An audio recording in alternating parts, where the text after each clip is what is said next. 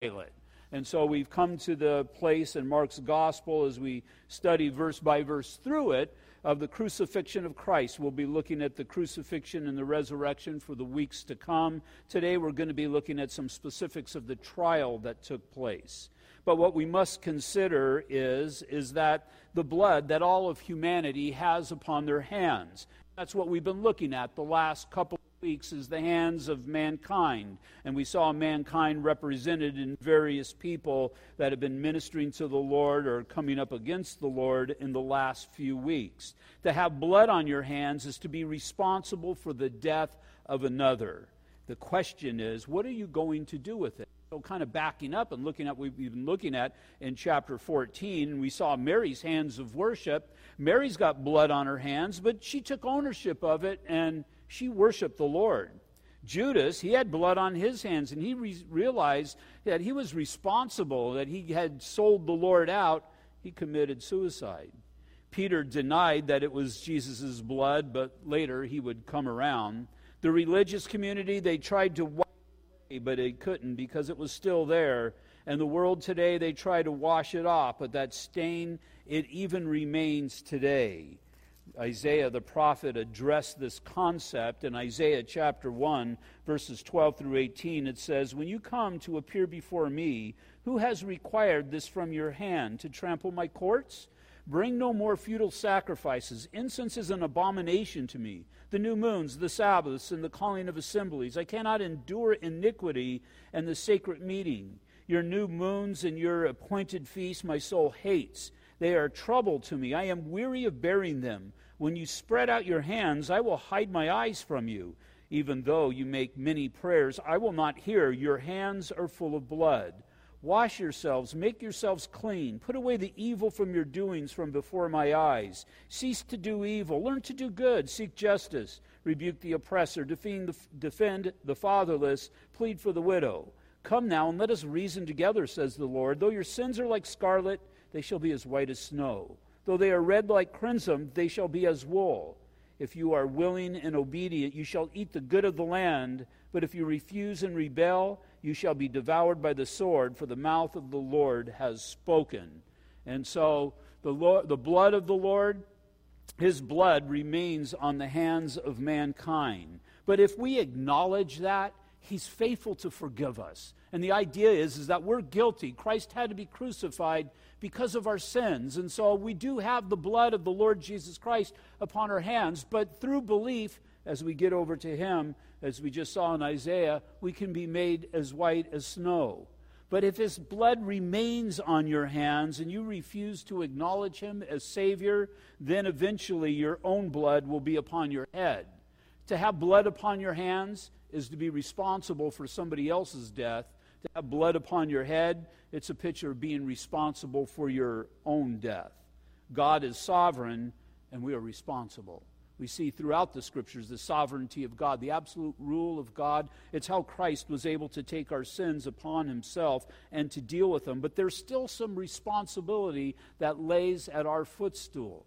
We must understand what occurred upon the cross. We must understand our guilt.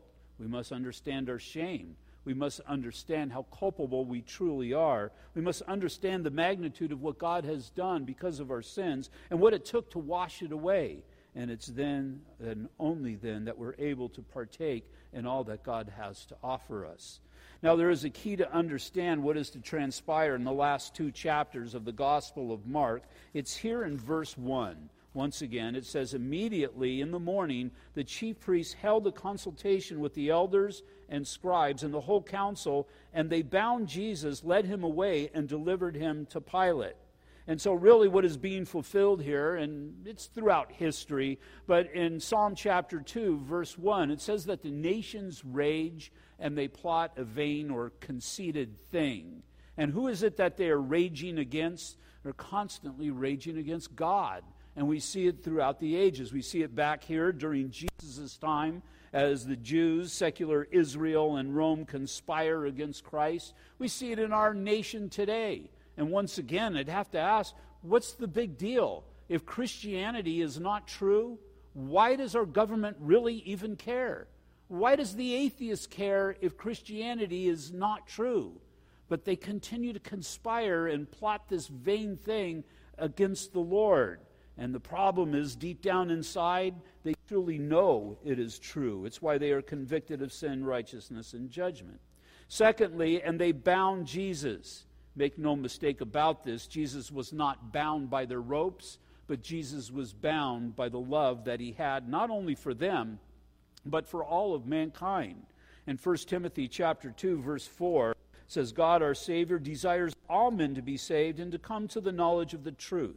John 3:16, for God so loved the world that he gave his only begotten Son, that whoever believes in him should not perish, but have everlasting life. And so what we have to be reminded here at the beginning of this path that's going to lead to the cross is, again, the reality of the cross. This is God's plan from the beginning of creation, his salvation. It's offered freely to all of mankind, but it wasn't free. It was, it cost the blood of Jesus Christ. And so this is God freely giving himself over to be crucified for the sins of all of mankind. And so Christ came for this specific purpose. But it's not him receiving punishment from mankind that came without a doubt, but the bigger picture is the punishment that he received because our sins were placed upon him. Again, the Bible is very clear that death has come about because of sin. If no sin, then no death. But death entered into the equation. Sin entered into the equation, so death entered into the equation. And we see how this plays out upon the cross. Jesus died. How did he die? He died because actuality, the reality of the matter is that sin was placed upon him. And we need to grasp that picture, that his death came about because of sin. But he didn't stay dead. He was resurrected. And what does that show? That shows that sin couldn't keep him down, that he overcame sin, and he achieved victory over sin, and in doing so, he achieved victory over death. And how does that lend into my life, into our lives? Just as truly as Christ achieved victory over sin and death, came back to life, that one day I'll come back to life, that we all will come back to life. On the day that we die, to be absent from the body is to be present with the Lord. Now, it's not me who's able to overcome my sins or my death, but it's God. It's Christ Jesus who is able to do that, who has done it, and it's in him we rejoice. Verse 2, then Pilate asked him, are you the king of the Jews? And he answered and said to him, it is as you say. And the chief priests accused him of many things, but he answered nothing. Then Pilate asked him again, saying, do you answer nothing, seeing how many things they testify against you? But Jesus still answered nothing, so that Pilate marveled. He was amazed because it was quite obvious to all that this man's life was in his hands, and he's not given a defense. Now, in the Roman society, as far as the legal system, there were 4 critical elements necessary for a Roman trial to be legal. It was necessary to have, we see this reflected in ours, it was necessary to have the charges, there was to be the evidence and the examination of the evidence, there was the defense, those who were accused were able to speak for themselves, and then there would be the verdict. The charge, blasphemy, well, that's what the Jews accused him of, but that would mean nothing to Pilate. But Luke tells us there were other charges that were made, that were brought about in order to influence Pilate, because in actuality, it's what the Jews are trying to do. They're trying to manipulate this man to bring their will to come to pass, to have Christ executed. In Luke chapter 23, verse 2, we're told of the charges that were brought against him. It says, and they began to accuse him, saying, we found this fellow, number 1, perverting the nation. Secondly, forbidding to pay taxes to Caesar. And thirdly, saying that he is Christ a king. John MacArthur said of these charges, had Jesus been guilty of any one of these charges, Pilate would have known of it and would have arrested Jesus and had him executed long ago. But really, to the contrary, what did Jesus teach? Jesus taught that we are to pay taxes, that we are to render to Caesar what is Caesar's. When his admirers wanted him to be king take him by force, Jesus prevented it. And as far as his claim to be king of the Jews, Pilate really could care less about that. That meant absolutely nothing to him. So with no charges, there's really no evidence, there's no defense necessary, and no verdict can be rendered. But again, what was Pilate's dilemma is the same dilemma that our secular government has to deal with today. It's what all society has to deal with today. What do we do with Jesus? And the government is still trying to figure that out today. What do we do with Jesus? See, whatever the decision, there's going to be consequences, and they weigh that out. If we let him go, he would be a political problem that we'd have to deal with. At least that was Pilate's mindset. Today, if we allow him in society, well, if we allow him into society, then that means that morality truly is going to be an issue. Because what is their society done? We have said that it's unconstitutional to bring God into our society. But we understand that's the influence of the enemy, and it's for the purpose of, well, our society going in the direction that it is going today. But if we completely do away with him, what about our constituents who are believers? Because there's a pretty powerful force within the church. And so that's what the politician deals with today. He decides he wants to go on the party that wants to do away with everything related to God, and it goes across both platforms. Or there's votes in the church, and so they'll allow, to a certain degree, Christ to be spoken of, prayer meetings to take place, because, again, they understand the benefit that is available to him. But there's a decision that needs to be made within a society. What are you going to do with Christ? As our society welcomed Christ in, this nation was blessed. But you can look at our society and the landscape today, there's so much division. We're anything but blessed. And you can lay it at the feet of our current president, this party, that party, whatever it might be, different age groups and all of that. But the fact of the matter is our nation has rejected God, and this is what a godless generation or a godless society looks like. Not completely godless, obviously, but we're headed in that direction. And we see in the book of Revelation truly what comes about from that. Now, Pontius Pilate, he was an adversary of the Jews. He was no friend of the Jews whatsoever. In Luke chapter 13, verse 1, we're told that Pilate had even mingled the blood of some priest with the sacrifice. And so Pilate was a murderer. Tradition tells us that Caesar removed Pilate because of his murderous rule. Caesar was concerned about rebellions and all, and he would put people like Pontius Pilate in charge of certain areas, and their main job was to keep law and to keep order and to keep people in line.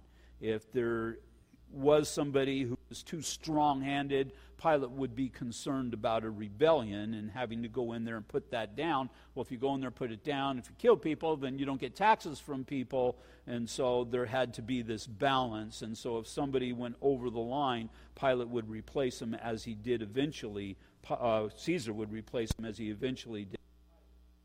You see, if Jesus was guilty, though, it'd be nothing for Pilate to put him to death.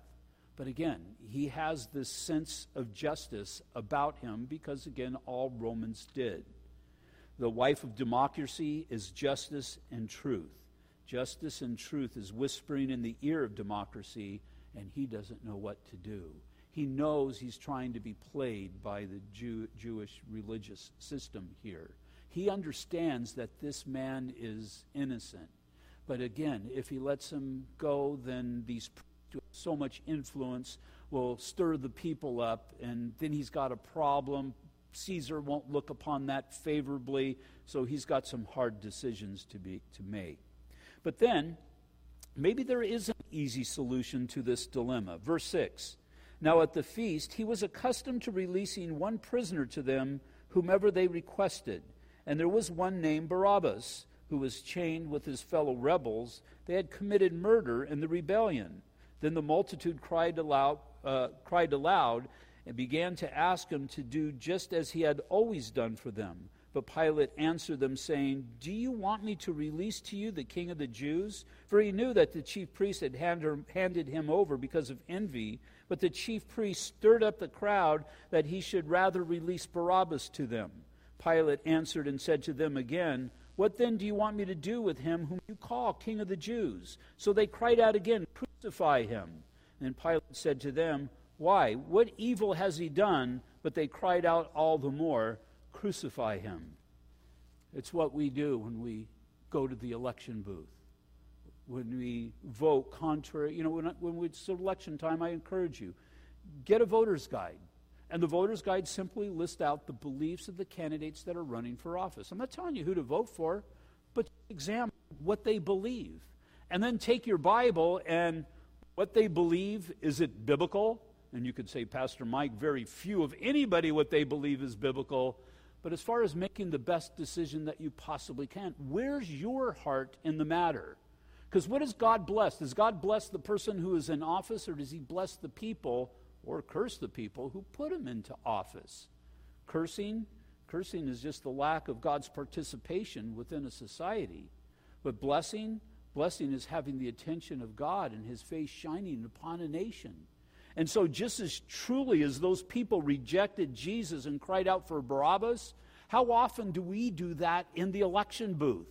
Because somebody has promised us finances, somebody has promised us this great economy, somebody has made whatever the promises that they make, and we buy into them and we reject what God would desire, and we cry out for a Barabbas, if you will.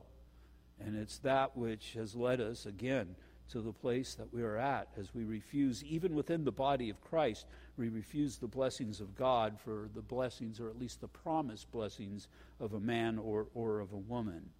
So again, what is Pilate going to do with Jesus? In Matthew 27:19, it says, while he was sitting on the judgment seat, this is a parallel account of what's going on here, his wife sent to him, saying, have nothing to do with that just man, for I have suffered many things today in a dream because of him. I don't know why or exactly what God had told this woman, but God had spoken to her heart. And Pilate is not going to be innocent in this issue as well. And so God's trying to reach out to him. So Pilate, again, he's searching for a way out. Maybe he can pawn Jesus off on Herod. And again, parallel accounts tells us he does, but Herod sends him back.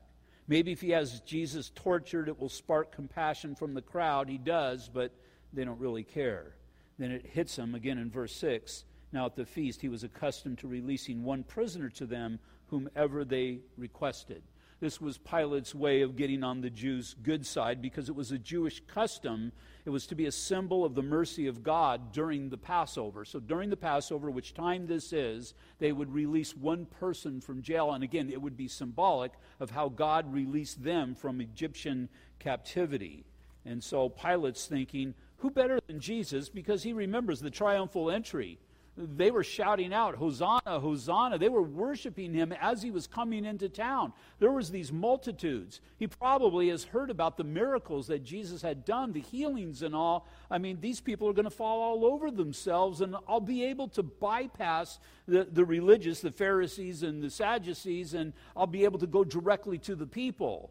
But it just didn't work that way. He got an unexpected response. John, in John's account, chapter 18, verse 40, then they all cried again, saying, not this man, but Barabbas. And it says Barabbas. In John's account, that Barabbas was a robber. Here we're told that Barabbas was a murderer. So this man, without a doubt, was a criminal. Now, the account of Barabbas is mentioned in all four Gospels. Not everything is mentioned in all four Gospels. Matter of fact, very few things are. So there must be some sort of importance that God is placing upon Barabbas. And the fact of the matter is, that which is undeniable, this man is guilty. He's guilty of what he has been accused that he has done. But now we've got Jesus, who is innocent of what he has been accused of. But that's just the perfect picture. It's the perfect picture if you would put Christ on one side and you on the other. And Christ is there perfectly pure and innocent, and you're there as guilty as sin. Your sins, again, have made that scarlet stain upon you. And the only thing that will be able to wash you clean is the blood of the Lord Jesus Christ. And that's where all of humanity is at this point. He's referred to in all four of these accounts as an insurrectionist, somebody who would go into society and cause problems, a murderer, a notorious prisoner, that means he was well known for his guilt, and a robber. By today's standard, I would equate Barabbas with a terrorist. He was somebody within that society that was undesirable and doing damage. Probably trying to expel Rome from Israel, broke the law, and because of Pilate's reaction, he probably committed crimes against the Jews as well. This man, as we all are, is guilty. But the thing about Barabbas, as compared to Jesus from Pilate's standpoint, or even the Jews' standpoint, you'll always have Barabbases, and you can deal with them with enough money, with enough troops, or enough weapons. In the world's mind, though, Jesus is the dangerous one, because he's able to grasp the hearts of the people. He's able to grasp the hearts of the people. And again, that's the way it needs to be. We know, as the born-again believers in this room, we know the reality of Jesus Christ. We know the goodness of the gospel, but also of the power of the gospel. We know what God has called us to do. We've been called to go forth and to make disciples. We are called to overcome and our flesh and overcome our desires, to overcome the world. And as we do, God is with us, and God will enable us in this call of the gospel. And it's been working out pretty good for the past 2,000 years. And so as we continue to move forward in what God has called us to do, God will enable us in these things. And the government, those who want to control us, those who want to control our minds, those who want to control our hearts are well aware of it.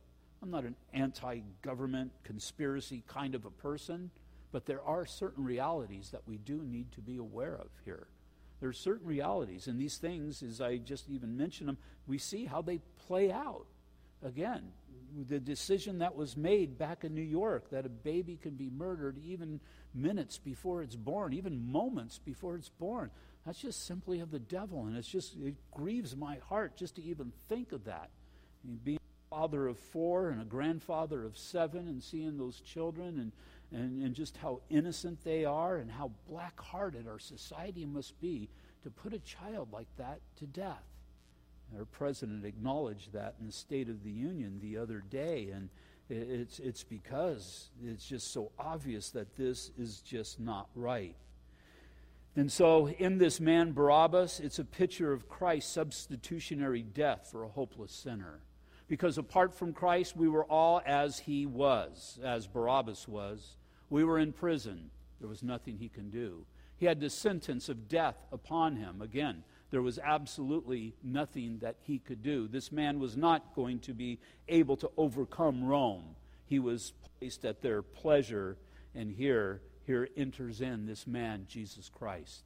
Jesus Christ would then go to the cross that probably was even prepared for this man, Barabbas. In Mark chapter 2, verses 16 through 17, and when the scribes and Pharisees saw him eating with tax collectors and sinners, they said to his disciples, "How is it that he eats and drinks with tax collectors and sinners?" When Jesus heard it, he said to them, "Those who are well have no need of a physician, but those who are sick I did not come to call the righteous, but sinners to repentance." Barabbas needed somebody to interact in his situation, in his life. And the only one who could offer life at that point, as it turns out, was the Lord Jesus Christ. We all needed somebody to interact in our hopeless situation. And who was it? It was the same one. It was Jesus Christ. See, that cross that Christ died upon, it wasn't just Barabbas' cross. It was all of our cross. And that the picture there is that we should have been hung upon that cross. But the problem there is we would have had to hang upon that cross for all of eternity. There was never an opportunity that we were going to be able to pay our debt. So now we have an interesting contrast between Jesus and Barabbas. In Barabbas, we have mankind represented. We see this even in his name. It's a compound name. Bar means son, Abbas, of a father. Barabbas, he's the son of a father. Jesus, he's the son of the Father. And even in his name, it's very possible that Barabbas, he's called Barabbas, he may have been presenting himself even as the Messiah. But again, as he is in jail at that point, there's nothing he could do for himself. He needed Christ to interact upon his life. So point being, Barabbas, or all of mankind, has the essence and the nature of their father, just as Jesus has the essence and nature of his Father. And I say that from time to time. What does it mean to have the essence and the nature? To have the essence is to have the looks. My grandson, Max, came over this morning. Max is just over 2. He noticed some pictures that were on the wall, and so I lifted him up, and he says, "Oh, Papa, or Mama, or Brother, or whatever." And there was the pictures on there of myself and of my father and my mother. And I was looking at them the other day, and I was thinking, I could see elements of myself in my mother. I can see elements of myself in my father. Matter of fact, my mother gave us some pictures of my grandfather, her father, and my father's father, my grandparents. And I'm looking at them. Didn't see a lot of resemblance, but there was some areas that you could just tell. And so I have the same essence of my grandparents. I have the same essence of my parents. Unfortunately, I have their nature too. And their nature, as Sean knows, the nature is a sinful nature. Just as truly as my grandfather was a sinner, my father was a sinner. Just as surely as my father was a sinner, I'm a sinner. And just as I'm a sinner, my daughter is a sinner. And just as surely as my daughter is a sinner, Max is a sinner as well. And the same Savior that his line of sinners needed is going to be the same Savior that will need to save his soul as well. Because why? We all share the same essence. We all kind of look alike to a degree, and we all have the same nature. But we're adopted children. We've been adopted into this family. God, because of the great love and his grace and his mercy, he's brought us into this family. It's by grace that we've been saved through faith. But now, as far as the Father in heaven, there's only one who has the essence and the nature, Jesus Christ. We're told in Colossians chapter 1 that he is the image of the invisible God. As we see Christ, we see the Father in heaven. And he's got the same nature of absolute holiness. Again, that which Isaiah observed as he had that picture of the throne room of God in Isaiah chapter 6. Holy, holy, holy. It's that which caused him to become undone. Because again, as mankind sees the absolute purity of God, we see how far we are from God. We see the true stain that is upon our soul. We see the sin that has set us apart. But Isaiah, what did he do? He submitted himself to God, and God was gracious. As we submitted ourselves to God, God is gracious as well. Verses 16 through 20. Then the soldiers led him away into the hall called the Praetorium, and they called together the whole garrison. It's interesting, when we went to Israel, we went into the area of the Praetorium. Now, the room itself that existed in Jesus' time does not exist today. They've rebuilt things over the centuries and so on and so forth. But it's very interesting that the floor still exists. And so the floor that you are standing upon when you are in Israel is the same floor that Jesus stood upon when he was being examined. And it's kind of interesting that, it's made out of stone, but it's centuries old, and that stone is polished, if you will, from people walking over it. And it's just an amazing thing. I mean, you don't need to be there to get to heaven, but it's just, wow, that which we're reading about here, that happened 2,000 years ago, I've been there. I stood there. Some of you have as well. And it's just a neat thing. That's the neat thing about Israel, is just experiencing the biblical history that is there. Then the soldiers led him away into the hall called Praetorium, and they called together the whole garrison.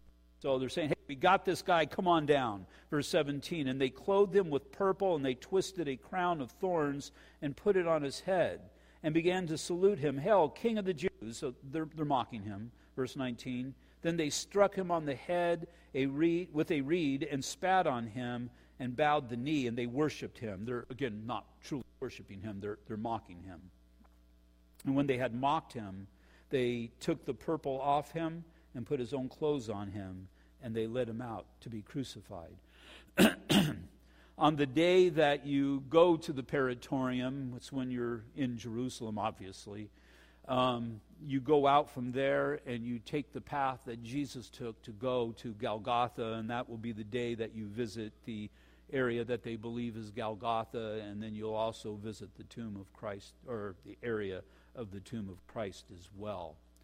Golgotha, it just makes perfect sense that it kind of hangs over the city. It's more of a bus stop today as far as what it's been made of, but the hill is still there.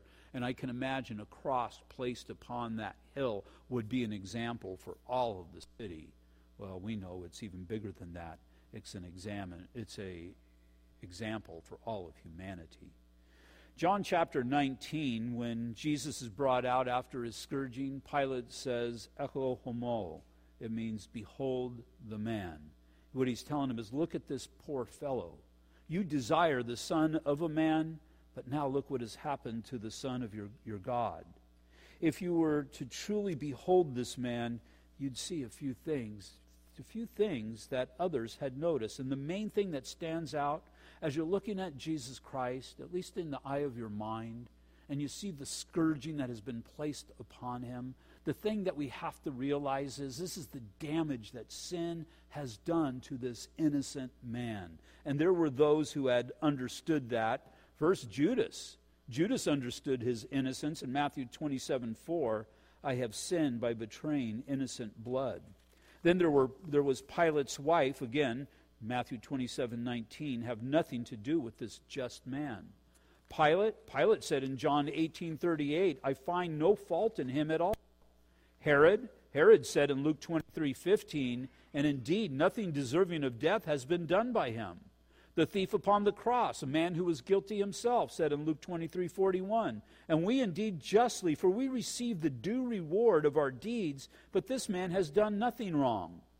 There was the centurion. He was more than likely the master sergeant who was to oversee the crucifixion of Christ to make sure that occurred, and then later on to make sure that he died. He said in Luke chapter 23, verse 47, so when the centurion saw what had happened, he glorified God, saying, certainly this was a righteous man. And then there was also the crowd that was around the foot of the cross in Matthew 27:54. So when the centurion and those with him who were guarding Jesus saw the earthquake and the things that had happened, they feared greatly, saying, truly, this was the Son of God. And the second thing that we see when beholding Jesus, again, has to be our sin. Has to be that he stood there, and he stood there willingly. He stood there, and again, what kept him was that spirit of love. But as he stood there and he took all of that, he understood the magnitude of what was about to occur. Because through this death of this one who was fully man and fully God, the gates of heaven were going to be open. The price for sin would finally be paid. Because there were the saints, we saw this on Sunday morning in Hades, those who had died could not go to be with the Lord until the price for sin was paid. And so just think of this. There was all of the Old Testament saints, all of the souls that were waiting for this moment to happen. All of the prophets who had spoken of this great event. Now it's finally coming about. I would imagine the angels who desired to look into the things of the gospel had to be excited about this finally happening as well. And as this was about to come to pass, it was going to alter the course of history. So you look at Jesus, and the death is a physical picture of a spiritual reality. But we also need to look at the time frame. It's a physical picture of a spiritual reality. Because regardless of what anybody believes about Jesus Christ, it's undeniable that that point in history changed all of history. It changed thousands, lives of thousands throughout, well, from that period until now, for over 2,000 years. It's the one, to me, it's the one undeniable fact of the existence of God and the reality of who Jesus Christ is.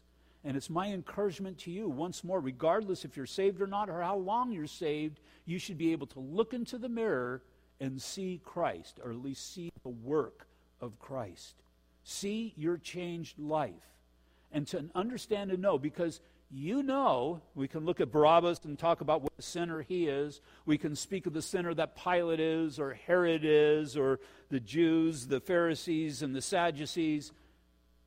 But you know the sinner that you were. you know of the things that you have done. And it's not just, okay, well, yeah, I've lied 3 times and I stole here.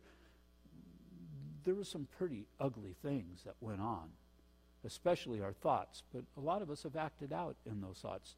I use the term us. We know who we used to be. The Apostle Paul understood this concept, and it's not going to be on the board, but in 1 Timothy, we have the picture of his testimony. He says in verse 12, and this is of 1 Timothy chapter 1, "And I thank Christ Jesus our Lord, who has enabled me." He's realizing that what he's able to do in ministry is because Christ has enabled him. It says, "Because he counted me faithful, putting me into the ministry." So when God looks at people, you can say he looked at the Apostle Paul and thought, wow, there's something good here, but that wasn't it. The only thing that he saw in the Apostle Paul was that this man was faithful. Matter of fact, I think we could probably express that this man is passionate about what he believes. Because what was Paul doing previously? He was doing the worst thing that Paul afterwards could think somebody could do. He was killing people and imprisoning them, and then killing them because of their faith in Jesus Christ. And so what did God see in this man? He saw the same thing in the Apostle Paul that can exist in you as well. For whatever he has called you to do, just simply to be found faithful. Verse 13, although, and that's a huge word, that he counted me faithful, putting me into the ministry, although I was formerly. What were you formerly? And this is how he's perceived by God: a blasphemer, a persecutor, an insolent man. He says, but I obtained mercy because I did it ignorantly in unbelief. Now, he says he obtained mercy. That means he was guilty, but he just didn't receive the punishment. It means he was due the punishment, but because of the grace and the mercy of God, he didn't receive it. Verse 14, and the grace of our Lord was exceedingly abundant with faith and love which are in Christ Jesus. And this is a faithful saying and worthy of all acceptance. That means it goes out to all of us that Christ Jesus came into the world to save sinners, of whom I am the chief. Now, somebody argued with me and told me that meant that the Apostle Paul was better than all other sinners. But that's not what the language lends to. This means that he was the worst of all sinners. Because again, this man who had a passion to see people come to Christ, previously he had killed others because they had that passion. But God saved his soul. He saved his soul for his reasons and his purposes. And regardless of who we are, regardless of what we have done, regardless of how many times we have done it, Christ has washed us clean. Though our sins were as scarlet, we are now as white as snow. However, for this reason I obtained mercy, that in me first, at the beginning, this is at the beginning of the gospel going out, Jesus Christ might show all long-suffering as a pattern to those who are going to believe on him for everlasting life. And so Paul's saying, I'm the poster child because you're all going to be the same way.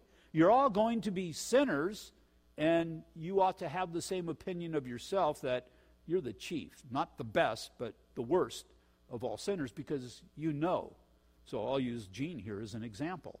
I could set myself up, well, you know what, I bet you I haven't done half the stuff that he's done, but he's probably sitting there thinking, oh, you don't know the half of it. And then I'm reminded as God convicts me for saying such an arrogant statement of everything that I've done, and what God wants us to know, that myself and Gene were brothers in the Lord. God looks upon both of us just as if we have never sinned. It doesn't matter what we have done in the past. God has washed that away. I ought not to judge him. He ought not to judge me. And even more than that, I ought to not judge myself. He ought not to judge himself. Because if we judge ourselves to condemnation, how could God ever forgive me, or I'm destined to hell, I just know it, then you're making yourself more of a divine judge than God is. If God has judged me to be innocent, then I'm innocent. And God has judged the believer to be innocent. He has made the determination to cast our sins as far as the east is from the west, that we in his sight would be as white as snow. However, for this reason I obtained mercy, that in me first Christ Jesus might show all long suffering as a pattern to those who are going to believe on him for everlasting life. Now it's as if Paul goes through, he states these biblical realities, the theological points, and then he kind of breaks out into little doxology, a little worship of God. Verse 17, now to the King eternal, immortal, invisible, to God who alone is wise, to be honor and glory forever and ever. Amen. Just this little picture of praise as he's visiting who he used to be, but who he is now.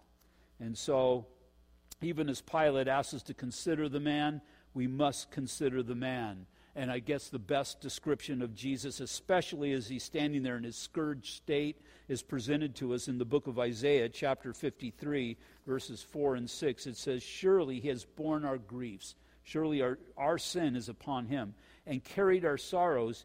Yet we esteemed him stricken, smitten by God. So again, smitten by God, the punishment is from the Father, not from mankind. Smitten by God and afflicted. He was wounded, or he was pierced for our transgressions. Because of our willful sins, he had to pay a price. He was bruised for our iniquities. The chastisement of our peace was upon him, and by his stripes, because he was beaten, we are healed. All we like sheep have gone astray. We have turned every one to his own way, and the Lord has laid on him the iniquity of us all. It wasn't so much the stripes of the cross. Again, it was the sin that was placed upon him as he was upon that cross, and he cried out, my God, why have you forsaken me? Sin separates us from God. And even though Jesus was still fully God, he was fully man, he was upon that cross, and he experienced darkness for that brief time. That brief time when sin was placed upon him. He experienced the separation, even from himself. Can't really explain that in detail. But as he did, darkness came and death came. But soon was to become life. Life for all the world, whoever would believe upon him. There will be a point in every person's existence that they will behold the man. And as they behold the man, they would do well to behold their hands and see the blood that is upon their own hands. It's the blood of Jesus Christ. Christ had to die because we are guilty. But also see that horrible stain is washed away by the blood of Jesus Christ, by the sacrificial death of our Lord Jesus Christ. I'll close with this last verse in Luke chapter 20, verse 18. Whoever falls on that stone, the idea whoever willfully falls upon that stone will be broken, but on whomever it falls, it will grind him to powder. Today is the day we have the choice. We can cast ourselves and die to who we used to be upon the rock that is Jesus Christ, or there will come the day that stone will grind us to powder. God's wheels of judgment, they grind slowly, but they grind thoroughly. And so, as always, the choice is ours. Never take these things for granted. Matter of fact, the knowledge of these things needs to enter into our worship. When we realize all that God has done, don't even think about it for us, although he has. Think about it. You have to internalize this. You have to make this personal. As you make this personal, it's then that you'll have that outbreak of praise. Father, once again, we just thank you, Lord, for all that you have done for us. And I can imagine we have that physical picture and the horror that existed. But Lord, we also have the spiritual picture through your word and understand the horror that existed there as well. That for the very first time in all eternity past, Jesus was taking sin upon himself. Not his own sin, he was innocent, but he took our sin upon him. And Father, it's there that we see the great magnitude of the love that you have had for us. I pray, Father, that we would receive of this and that we would grasp on and that we would hold on to this. But Father, I pray if there's anybody in this room who's yet to receive you as Lord and Savior, I pray that they would just consider two things. That they would understand with the knowledge of sin comes the necessity to repent of sin. We're told in 1 John chapter 1, verse 9, if we're faithful to repent, he's faithful to forgive.